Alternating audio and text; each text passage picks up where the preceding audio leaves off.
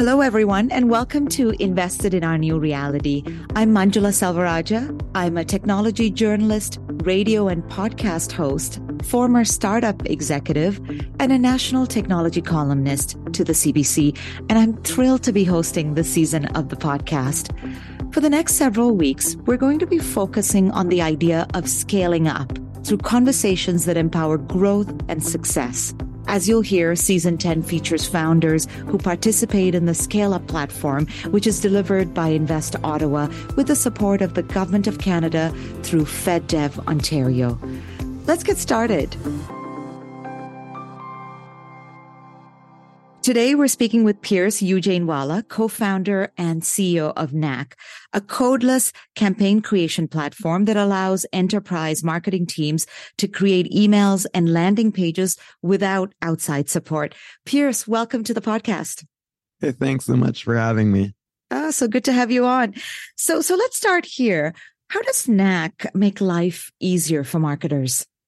Yeah, so, marketers these days, even though there's been a lot of advancements in marketing technology, for a core part of their job, they still need to know how to code HTML and CSS. And so, Knack really eliminates the need for coding. And as you mentioned, in the enterprise, there's a whole bunch of other challenges they have. So whether it's making sure they use the right colors for their brand or the right images or logos, Knack just makes all of that really easy.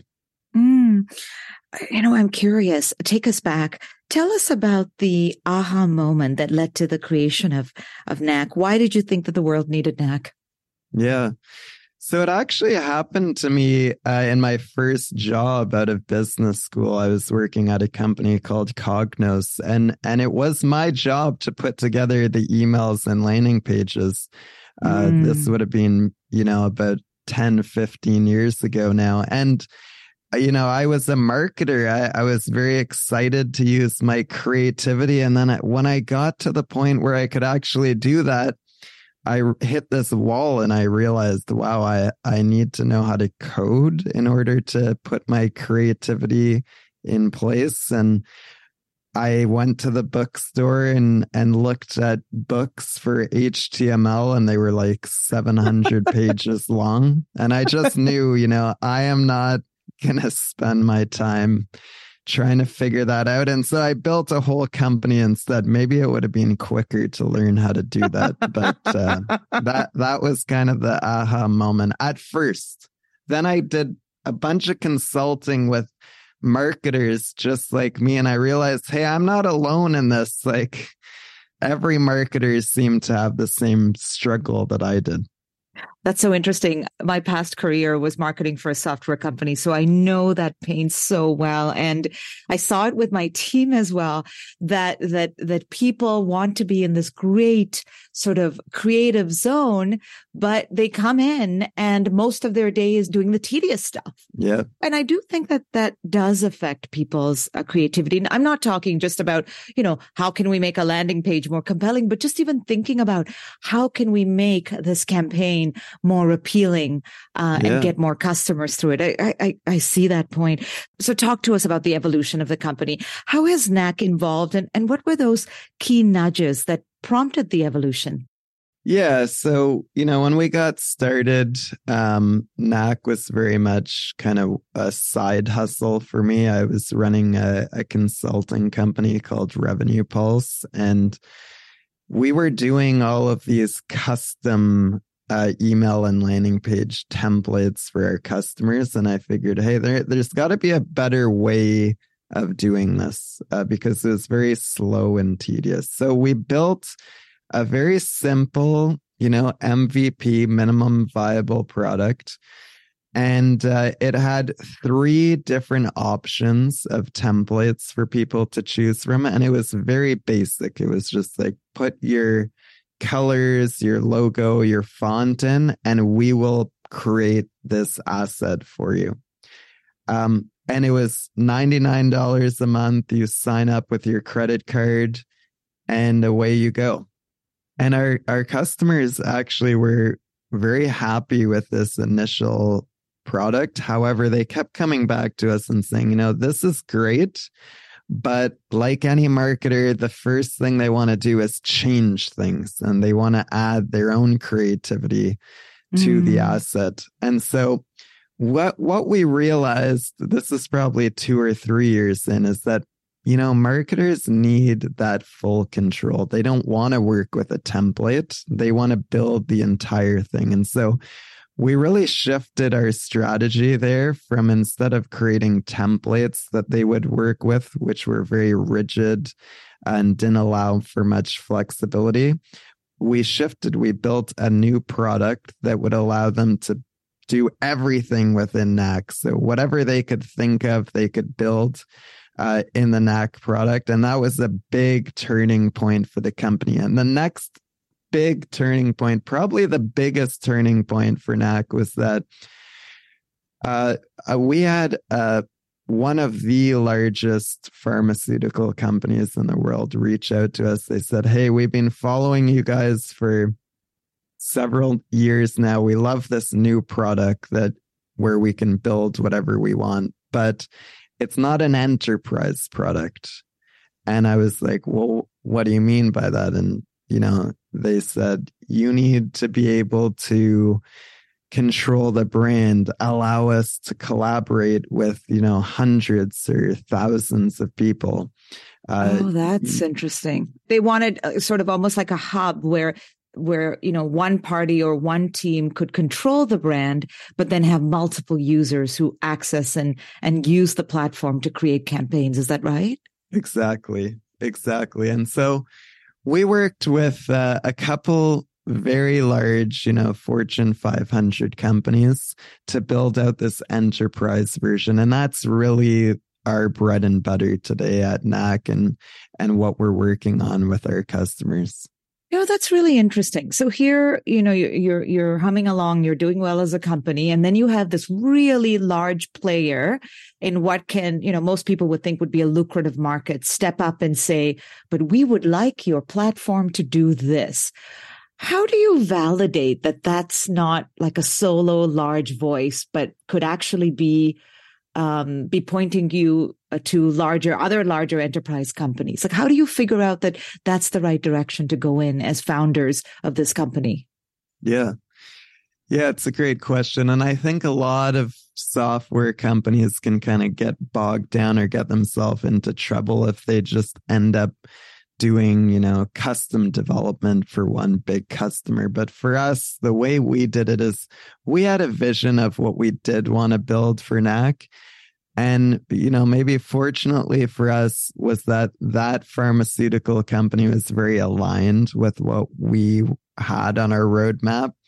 And they were just supportive in helping us, give us feedback, funding some of it, and allowing us to accelerate our roadmap and our vision. So I think it's about aligning what you do want to build as a company with what your customers want, and trying to make sure there is an alignment there, not forcing it.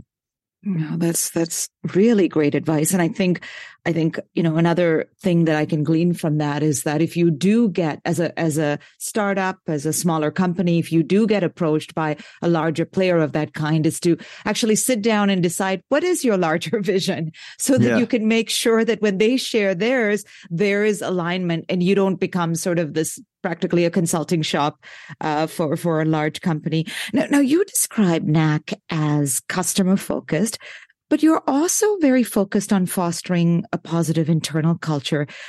Why is that important to you?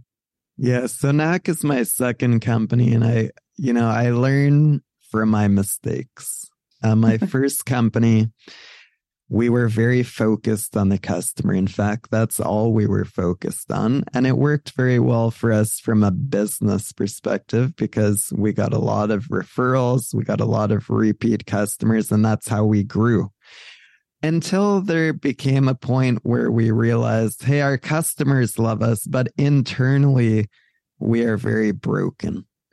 And that is because what I realized is that we never focused on culture. We never talked about it. We never defined our core values. We didn't hold anyone accountable to it. We had no way really of knowing what our culture was.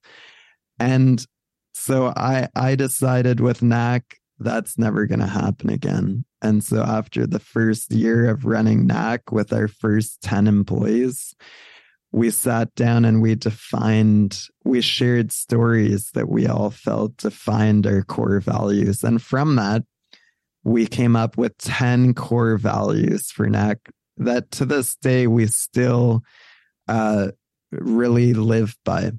And I think that I have seen the massive shift that creates within a culture and really sets you up as your operating system for your culture and how you expect everybody to behave and live by and hold each other accountable. Now, you talk about these 10, and I'm sure part of that is IP in a way, internal culture, and what defines internal culture can be IP. Would you be open to sharing just what one of those values could be, one of those 10 values you spoke about? Yeah. So, one of ours is respect. So one of the stories that was shared in that meeting a long time ago is that we had a customer who was not being respectful to our employees. One employee in particular really had a lot of challenges with this customer to the point where we actually ended up firing that customer. And we all felt like that's something that really defines us. So respect is something we expect amongst each other, amongst our partners, and amongst our customers.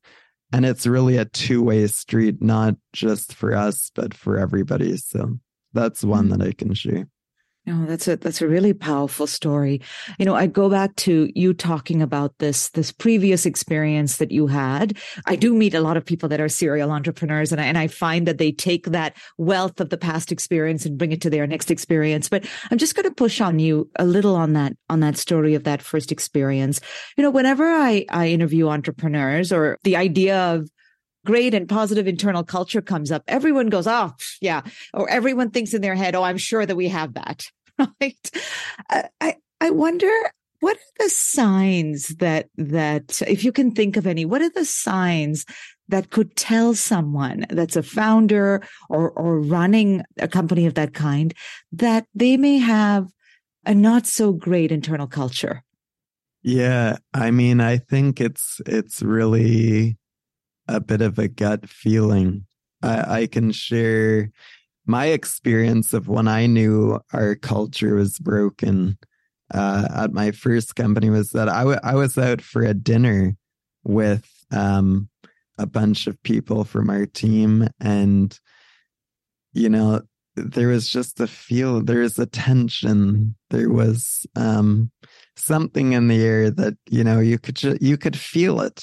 And I remember being at that dinner, and really the only person I felt comfortable speaking with was this brand new employee that we had, who I think just wasn't, it was there so new, didn't really know what was going on. But I think, that's definitely a big sign if you have that, if there's kind of an uncomfortability or a tension or things that you feel like, hey, why is this topic so sensitive to talk about?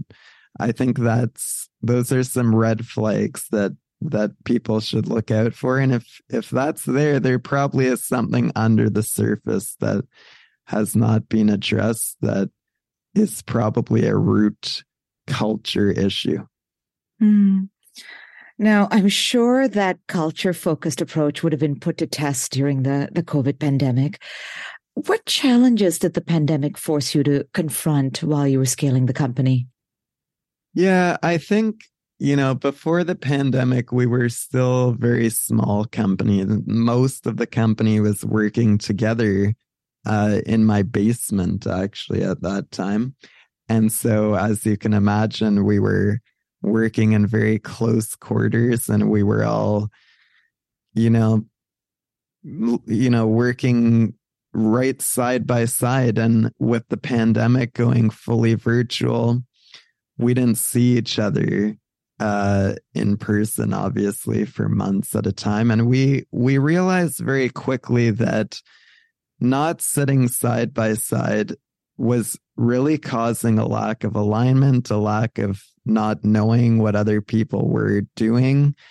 And all of those little side conversations that happen in between meetings or, overhearing other people's meetings, we realized when we lost that, we really lost alignment with our team, and we had to really work at communication. So that was something that definitely put it to the test of just working in a new environment. I'm very happy to have our new office. We just opened a brand new office in Ottawa. Oh, congratulations. That's great. November. Yeah, so it's nice to kind of get back to some more of that. But that was something, just working in a whole new environment and trying to make sure that our communication was over communicating in a virtual world. How do you do that? I mean, I think it's such an interesting point that you bring up, because I actually think it goes beyond tech. Certainly, I can think of the many things that I do, both on the volunteer side and also, in my full-time roles, where not being around people and not realizing that communications can just be overhearing things. That stopped happening when everyone went virtual. How then do you, with the world still, portion of the world virtual, another portion of the world hybrid, how then do you do it? Is it more regular meetings? Is it, I don't know, some kind of a memo that goes around an e-memo that goes around the company? How are you making up for those lost conversations? Yeah. So you can do what you can with the virtual stuff, Zoom, Slack, but I think there is no replacing being in person. The first thing we did when we could, and it happened last year, was to get the whole company together in Ottawa for I think we did a 3-day on-site where we flew everybody in. We had sessions, we did breakouts, we went out for dinner, we did team building activities, I think, to try and bring everyone back together. And now that we have our new office open, we're bringing the different teams in. We still have half of our company working remotely. So we're trying to get people in with their teams and just have, different departments come in for, a week at a time. And I think that it helps rebuild a lot of those relationships and communication. Even if you're just together for a few days, I find it helps people catch up. No, you've been on quite the scale of journey over the past few years. You know that when you look at the environment now that companies are in, especially tech companies, I think we can both agree that it is tough, relatively volatile. What are some of the big lessons that you've learned that you think may be valuable for other entrepreneurs that are facing this environment right now? Yeah, so we bootstrap Knack all the way up until our Series A, and I think that what that really taught me is, building a profitable or break-even business and how that allows you to really control your destiny. So I think up until last year in 22. There was a really big focus on just growth at all costs, and that didn't matter if you were losing a lot of money. But I think things have really changed in some ways for the better, to be building a capital efficient business that, you don't need outside money to run now.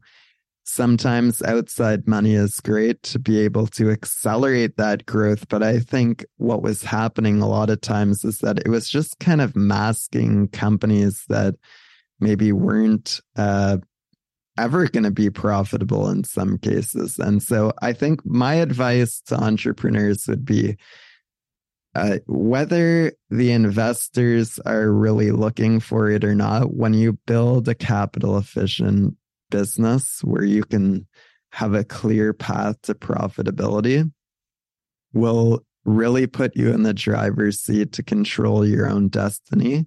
And it will help you negotiate if you do want to take on some VC investment.